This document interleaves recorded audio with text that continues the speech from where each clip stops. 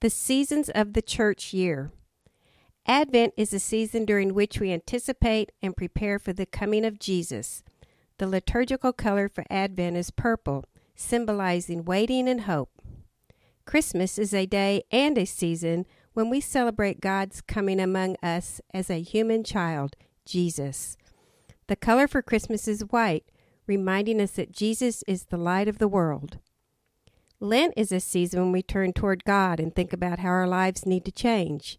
The color purple, symbolizing repentance. Easter is not just one day, but a whole season when we celebrate the resurrected Jesus. The color is white, symbolizing purity and new life. Pentecost falls on the 50th day of the Easter season, when we remember the birthday of the church and the church's mission in the world.